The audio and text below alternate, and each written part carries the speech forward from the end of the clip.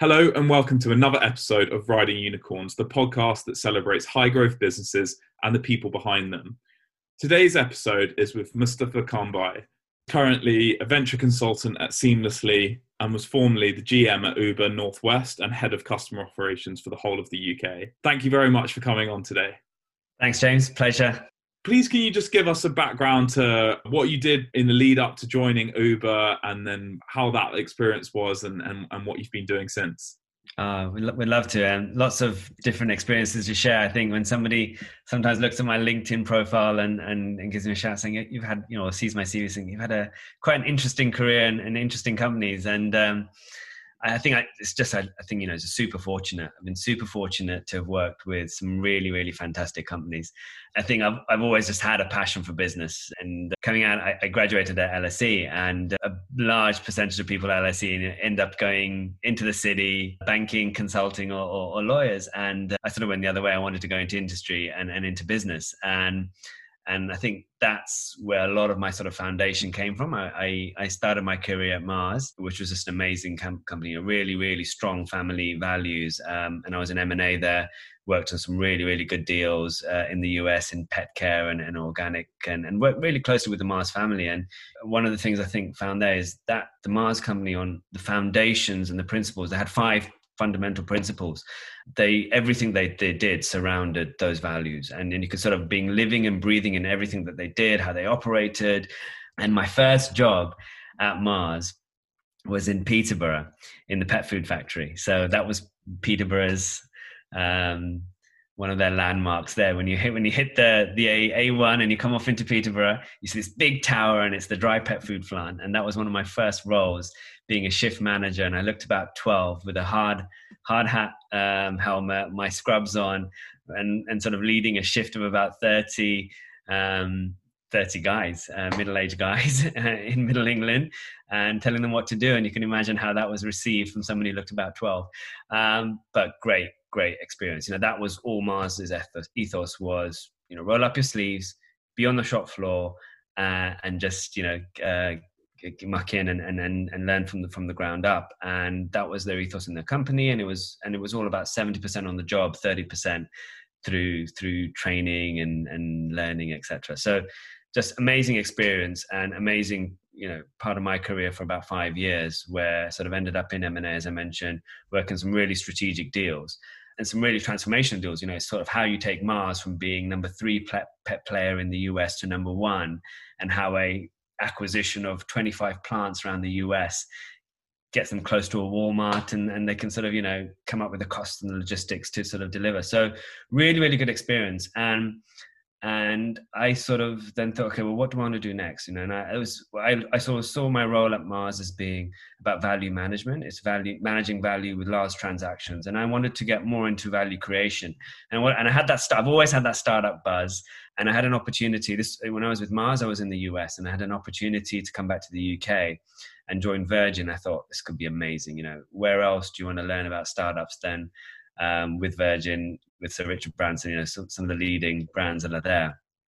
And I came back to the UK in 2008.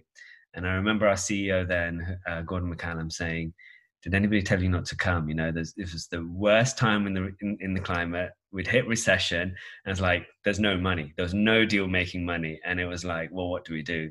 But we came in. I joined the team. We started.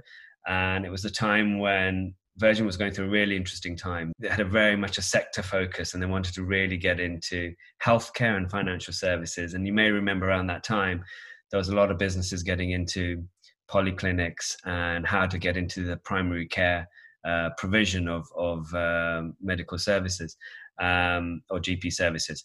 And then in the financial services, this is when the Northern Rock deal was coming through. And, how does Virgin go from just being a credit card and a reselling business to actually having a great banking sector and disrupting that whole area? And here I come joining in sort of thing, and get attached in a couple of deals, no money anywhere. Everybody sort of, scrambling around, stock market's absolutely tanking. And we just, strapped in at that point and just said, okay, well, what can we work on? And I think my biggest learnings at Virgin was, again, their values, but very different set of values to Mars, which was all about championing the customer. And my remit was in corporate development, which was looking at new businesses, ideas that came through either from externally from the public or from Sir Richard Branson himself or from the team, and then really vet them out, assess, is it something that fits with Virgin values? And they were, again, very simple, more on, does it champion the customer? And really true to being championing the customer. Is it fun? Can it hit the investment targets as well? And can we really change the landscape for customers? That was such a big part of Virgin, that going to anything, can we change that experience? Can we do something differently? Is the customer being underserved? And we really unpick that when we completely break down the customer experience and then look at it. This is how Virgin would do this, and then rebuild it back up and what it would look like. And I learned that in spades. We did that on all the business plans that we put together. And healthcare was a really interesting one. Like healthcare, we'd actually launched by the time I started with Virgin. We'd already sunk quite a lot of money. We were in the process of opening up a launch test site in Swindon. And I remember pitching to Sir Richard Branson and him asking, well, what is fundamentally going to be different for the customer experience? How are we really going to change? In healthcare, very difficult, because it becomes that 8-minute window between the patient and the doctor that's so important. And you can put the whole wrapper around it in terms of the surgery, the decorations, etc. But how are you fundamentally changing that experience? And that was super difficult about healthcare. And I think that we went through a lot of different iterations. But then we finally found a partner, company called Assura Medical, that were doing something similar in this space, and where we could leverage their network, the practices that have already been created, and apply the Virgin brand experience into it, which became a lot of the infrastructure, the lists, and how do you manage that patient experience, which was really underserved, but letting the doctors do what's best, letting them do their treatment in the best way, but not having to worry about the whole practice management piece coming through. So that was one project I worked on, and worked on a number of others in data insights, but also particular pet one was we had a pitch that came through one of the ex-co-founders of Virgin Mobile, who'd launched that with O2 back in the day. And they were saying, well, we've got all these devices in the ecosystem, and there's nobody servicing them. When your Wi-Fi goes down, when you get hit with a virus, and your pictures that you might have be at risk, nobody really supports them, because if your computer crashes, you phone up. Who do you phone? Do you phone Apple, or do you phone your Virgin Media? Do you phone the software that you're running? And everybody says it's not their problem, but nobody's really owning it. So we thought there was a great opportunity there to really own this problem. And we put together a whole great business model of, how we could create an applet and an application to sort of remotely take over people's devices, find out what the issue was, service it, take a virus off, or help them connect their device, and do this all remotely. So we raised some funding internally from Virgin, pitched the business plan because I said it meets the values, it works. And we launched a delivery center out of Philippines. We hired 100 people and set up a fantastic experience. So we used to call, how do you Virginize the experience? How do you take a typical call center experience? If you're Dell and phoning up the tech support line, it's all very pre-scripted and rigid. And we said, how would Virgin do this? And we created a fantastic experience. We built it up. We built the app. And I remember the first day launching and sitting and hitting the button and turning it on, like, right, phones are going to ring. But nothing, it was just quiet. So we created such a fantastic experience, but the demand wasn't there because it was a very new area. It was very different. It was unknown. And we realized that actually we needed partners on board to drive that volume. So, we then built up partnerships with people like AVG, Toshiba, Virgin Media to sort of build that up. But that was a really good learning for me, whereby you're leveraging the brand and the experience to create something very new. And you're trying to disrupt a space which is maybe untapped. But the brand and the values can only take you so much. It's like, I think where Virgin really does well is when it goes into a pre-existing already service market, and it comes in and it's maybe not being championed, and there's maybe incumbents who are not giving the best experience, and they come in and they shake up the whole experience, such as in the airlines or such as for cable and internet. I think for new businesses, it's tougher because you're still up against the same challenges any startup would be, which is driving demand, proving the business case, and getting those sort of initial customers to come through, which requires funding, budget, and creating awareness. So category creation is tough, even when you have a brand such as Virgin. What it can give you, it gives you credibility and it gives you trust, which a lot of early startups don't have.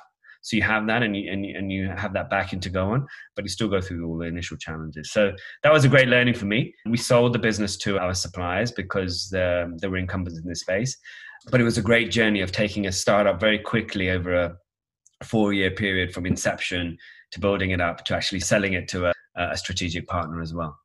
So that was sort of my run up to my career before Uber, where I'd looked at large scale, working in a corporation, large scale deals, but versus also startups under the safety and umbrella of Virgin. Yeah. And then, so how did you then move from there to Uber? I actually went back to some of my mentors at Mars and asked them, what do you think I should be doing, next stage of my career? And they're like, you've got some great strategy experience. You've got some great initial startup experience, but you haven't really ran a big business. You haven't really ran a big P&L. You haven't really delivered through a big team. And I really took on that feedback. And I thought, okay, well, that's a really good point. If you want to scale a business, you need to be working in that environment. And I could either do that myself, potentially looking at starting up a business, working it through, which I thought would take longer. But I'd heard about Uber and just over 2 years in London and a year in Manchester. And I initially looked at their corp dev team and looking at starting there. And actually they said, look, we're looking for some GMs to run the North. Would you be interested? I think you'd be a really good fit. Uber's pitch at that point was you run your city, you become a mini CEO of your city, so to speak, and you run your city how you want. I think, okay, it sounds like a good intermediate between being in a large corporate, but being in a startup and having the safety net there. And so what was it like when you joined? What was sort of the first day like? How big was your team initially, and what did it grow to in the end? It was a very small team. So we were like literally 6 of us in the team. And I remember my first day, and the team tried to onboard me as a driver. We used to onboard 30, 40 drivers every day. And so coming through, and it's like, yep, here you go, sit down. Here's a presentation. This is what you need to know. I'm like thinking, okay, let's just run with this and see what happens and how it goes. So that was my first day, sort of going through a real driver experience of being onboarded onto the Uber app.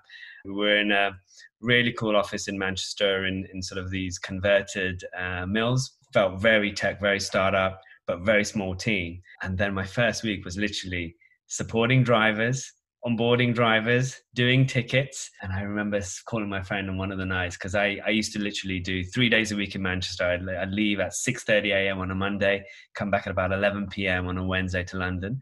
And I remember saying to my friend on one of the first week is, what have I done? This is like crazy. It's like I'm sitting in a small office onboarding drivers and doing supporting and running tickets. Like, is this really what I signed up for? And it was tough, right? But it was a lot of fun as well. What we realized is that is where the city was breathing. It came back into my Mars days of being on the ground, on the floor. And it was what drove the city. Uber was all about getting supply on the road. If you can get supply, which is partner drivers, if you had vehicles, you can deliver trips. If you can deliver trips and if you can have the right amount of vehicles, you can give the best experience possible. And it was all supply and demand in that way. What was the moment where you sort of had that wake up moment when you realized you were on a rocket ship, and what was that feeling like? At Uber, it comes in so many different levels. I mean, it was an absolute amazing experience. And as I mentioned, you're onboarding drivers. The whole culture and the whole business was driven on trips. That's at that point when I joined, it was you grow your city on how many trips are you doing per week, because that's, you can sort of see how many riders are you servicing. It was so data driven as well. We had access to so much data in terms of the metrics of how we're performing minute by minute, hour to hour, week to week. So you're tracking that performance and you're seeing your city grow live. Every time you onboard a driver, they get on, they hit go on their app and they start taking trips. You're delivering more trips. And so every week bringing drivers on board means you're making a direct impact back to the city, back to your trips and back to your performance. So that was super measurable. And the growth curves were just phenomenal on how we were growing. We were a really big city in Europe because the dynamics just worked. But then you're still small in the grand scheme of things because you think I'm a small team and you just think that's your little business and that's your little bubble. But then you go to London and you realize, oh, this is getting bigger now. There's people everywhere. This is a nice shiny office. You see the other trips that are happening and you see other cities and how they're performing. And then you go to San Francisco. And then you think, oh my God, this is a really big thing. And then you meet Travis. I remember meeting Travis when we had Uberversity, and you think, wow, that's I think when the reality really starts sinking in terms of the scale of what you're part of. Like you could be working in your city, whether it be Sheffield and it's a small office and running a small amount of trips, or then Manchester, or then London, or then sitting in global head HQ, but you realize what we're doing on the ground is how important that is to the broader vision and mission that we're plugging into. But so the whole picture, I think, really brought it alive, but you see it at every level. There's a different level that this is a rocket ship that you're on. And what was it like meeting Travis? How would you sort of describe him and his energy? Super, super impressive and super focused. This was somebody who just obviously been the playbook concept, so to speak, that was there. You can see, by that time, Uber had been around for 7-8 years. So we were going through so many different iterations, and we're scaling. Right? We weren't a startup anymore. And I think just his vision and passion for the product and that energy was just phenomenal. I remember on pricing was a super difficult one and super sensitive point at that point as well. One of the toughest tasks I had coming into Manchester was our pricing model, and we had to look at pricing across Manchester. And our notion was to make it super attractive for riders, that to be able to get a ride and conveniently and affordably get around, but make sure the economics also work for partner drivers in terms of how much they can earn per hour. And Travis used to just boil it down so simply: there's supply and demand. And you bring the price down, demand goes up, and everybody's more efficient. And that's what we're trying to do, is we're trying to make this as efficient as possible, because gone are the days where you be on the road for an hour, you have a break for 20 minutes, and then you get another trip. And then you have a break for 20 minutes, you have another trip. We're utilizing that full hour. And people who come onto the platform know they're going to get trips, and they're efficient. And then they want to go home, off the platform, they've done the day, and they're off. So just that simple concept, and the simple concept of hit a button, get a ride, was the whole DNA of the company. And my own personal mission in Manchester used to be, I want to make getting an Uber quicker and cheaper than a cup of coffee. So it was ETAs of less than 2 minutes. And the minute you hit that button in the app, there's an Uber out there in 2 minutes. And you can do that short trip for less than $250. And when we hit those economics, we just see it just explodes. It's like, partner drivers are getting the trips through. They're super efficient. Riders are coming on board. We're getting new use cases. And people can move around the city in a way that they couldn't do before. So it's just amazing. And while you were growing, what was happening in the Valley? I guess we weren't as exposed as much to the funding. Uber was changing so quickly. We were probably restructuring every 6 months.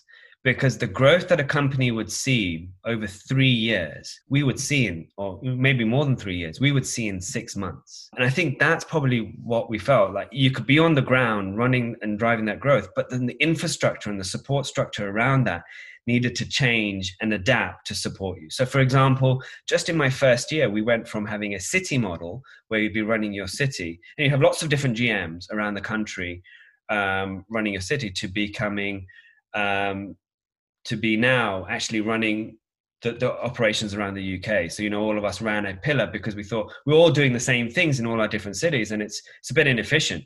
And actually we can put our best heads in the way to sort of lead our functions and apply that across the UK rather than applying it per city level. So I think that was a big change that we started seeing happening, where Uber's playbook up until that point was very much about city growth, city CEOs, I think Travis used to call them, to becoming now functionally led, right? Functionally led either from what we call mega regions, like a Europe or London would be a mega region just because it's a super big region, to them being your local sort of regions as well. And I think that was the model. That was, how do you migrate? How do you now run a region in that way, but still stay connected and close to your cities? What's the right model so that you don't lose that ability of being super close to your customer, being in tune with your city and your city dynamics, but striving and driving for efficiencies wherever you can. So scaling operations, anything that could be routine, repetitive, and scaled, we playbooked, automated, and then pushed it through. And that was a very quick cycle that would happen. Every 6 months we'd be restructuring and changing our teams to adapt to that model. And I think that's probably what I saw happening elsewhere. We were, I think, in the UK, we were always sort of spearheading that and being earlier in the curve of that, just because we were in a much more mature market. And I think we became a bit of a playbook for other markets to sort of mimic and adapt on as well. So yes, I think what we did probably became repurposed in other areas.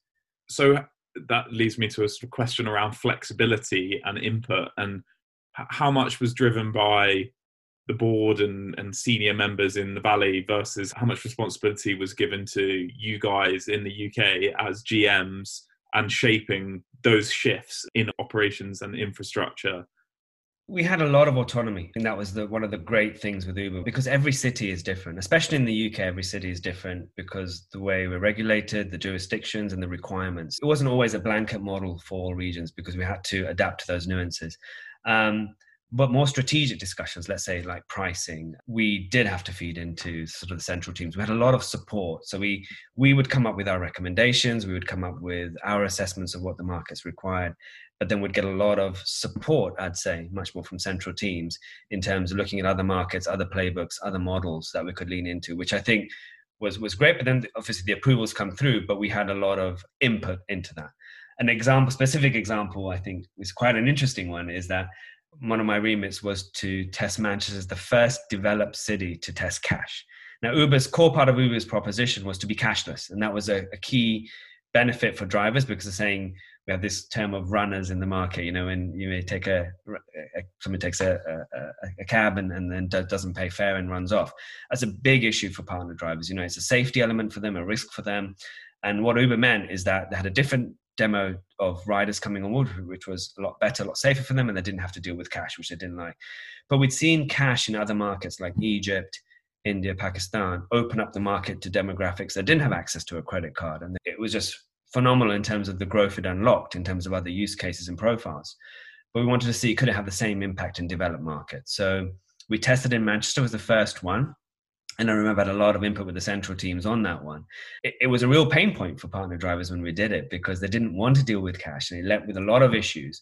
And we had to do a lot of work to sort of see the benefit of cash. Does it unlock more trips than the potential pain point it causes in terms of additional support, partner dissatisfaction, and the negativity that's there? And ultimately, we decided not to scale cash in these markets. But we, again, played a big part into a global strategy there. From something which was piloted in Manchester here. So what is a special characteristic that you experienced at either Uber or other places that you think lots of businesses should try and replicate, which may help them be, a high growth business? What was unique with Uber is, and what was just amazing for me personally, was just the sheer talent of individuals in the company. Just super, super smart. Really, really impressive. Their ethos and their attitude was really hardworking and really wanted to make a difference. The reason they joined Uber was to genuinely make a difference. They changed their career, maybe being in consulting or banking, and come into it sort of, had the first chance to really mold and grow a business. And that autonomy unlocks so much potential. And you've got smart people working hard in these areas to really make a difference. It's just a really, really good formula. And the thing that came on top of that is the trust and the mutual respect that the culture created to enable those individuals to flourish and do the right thing. I think those ingredients created an amazing dynamic at Uber and enabled them to scale as much as they did. If you've got taking the city model, which was, I think, the playbook that really led to the growth, that happened because of the formula that they had on the individuals that led those cities. Yeah. And then since leaving Uber, you've worked with lots of founders. What do you think makes a great founder, in your opinion? Being a founder myself in some of my businesses, and having worked with some of the best founders out there, well, not closely with Travis, but having exposed to Travis, but with Sir Richard and the Mars family themselves, the consistent values I've seen that sort of drive their businesses has been just the passion and conviction in the mission. I think this relentless belief in what you stand for and embedding that through the DNA of the company is what motivates everybody to get out of bed in the morning, to plug in and do their best work. And I think that hasn't wavered in some of the best founders I've seen. They've been super, super focused on that, laser focused on that. And they see the broader vision of where they'd like the company to take them. And I think, in Uber, it was super simple when it started with Travis and Garrett. It was, push a button, get a ride. And that just expanded into so much. With Virgin, it's been about really championing the customer. And I think with Mars, it was the family values, some of this, how they've grown their business and how they've sort of grown regions and invested in regions and countries in that way with their product portfolio. It's been what's consistent. And when I work with founders now, and in this tough environment and tough climate that we've got, you can so easily weigh from that, because you can come under funding pressures, growth pressures, especially if you're disrupting a particular space. But conviction of what you started off for and why, and if that's mission driven in itself, means your team will stand behind you and constantly support you through those tough times as well. So what characteristics do you really value in colleagues and people you work with? So for me, it boils down to trust, mutual respect, and commitment to do the right thing. I think that's what either founding teams that I'm working with, partner teams, anybody I'm working for, they're the values that come out the most. And it's hard enough to do business right now, and especially in the climate that we're in, and especially when you're a startup, you're up against so much that you want to be working with people who don't have a political agenda or a hidden agenda, and you want to be able to have that full faith and trust in the individuals to do the right thing. Then I think everybody can do their best work and then work full stream. So I think that's always a super important. Anybody I work with, that's sort of one of my pre-filtering criteria. And you're doing some work at the moment advising startups and growth businesses with Seamlessly. Can you explain a bit more about Seamlessly and your role there? That's right, yeah. So I'm super keen to be able to help other companies on their scaling journey through the experiences I've had. So Seamlessly is my venture consulting company where I help early stage businesses to scaling companies, both with their growth strategy, their sourcing strategy, or their funding strategy. I'm working on a couple of really exciting projects right now, working with a company who is leading the dropshipping space, a company called Avison, very early stage, launched last year, and trying to disrupt how sellers and suppliers transact without having to take inventory of stock and be able to diversify the products that they sell through the different options of be it a marketplace or their own storefront or their e-commerce site, which is super exciting. And I'm also working with a packaging company, Zoom, US-based company, who are aiming to build the largest global molded fiber network in the world. And I'm scaling their European expansion strategy for them. So super exciting, especially seeing how much plastic we're at risk of putting into the environment. We're at risk of having more plastic than fish on this planet, which is a really harsh reality. Brilliant. And so where can people find you, and what's the best way to engage with you?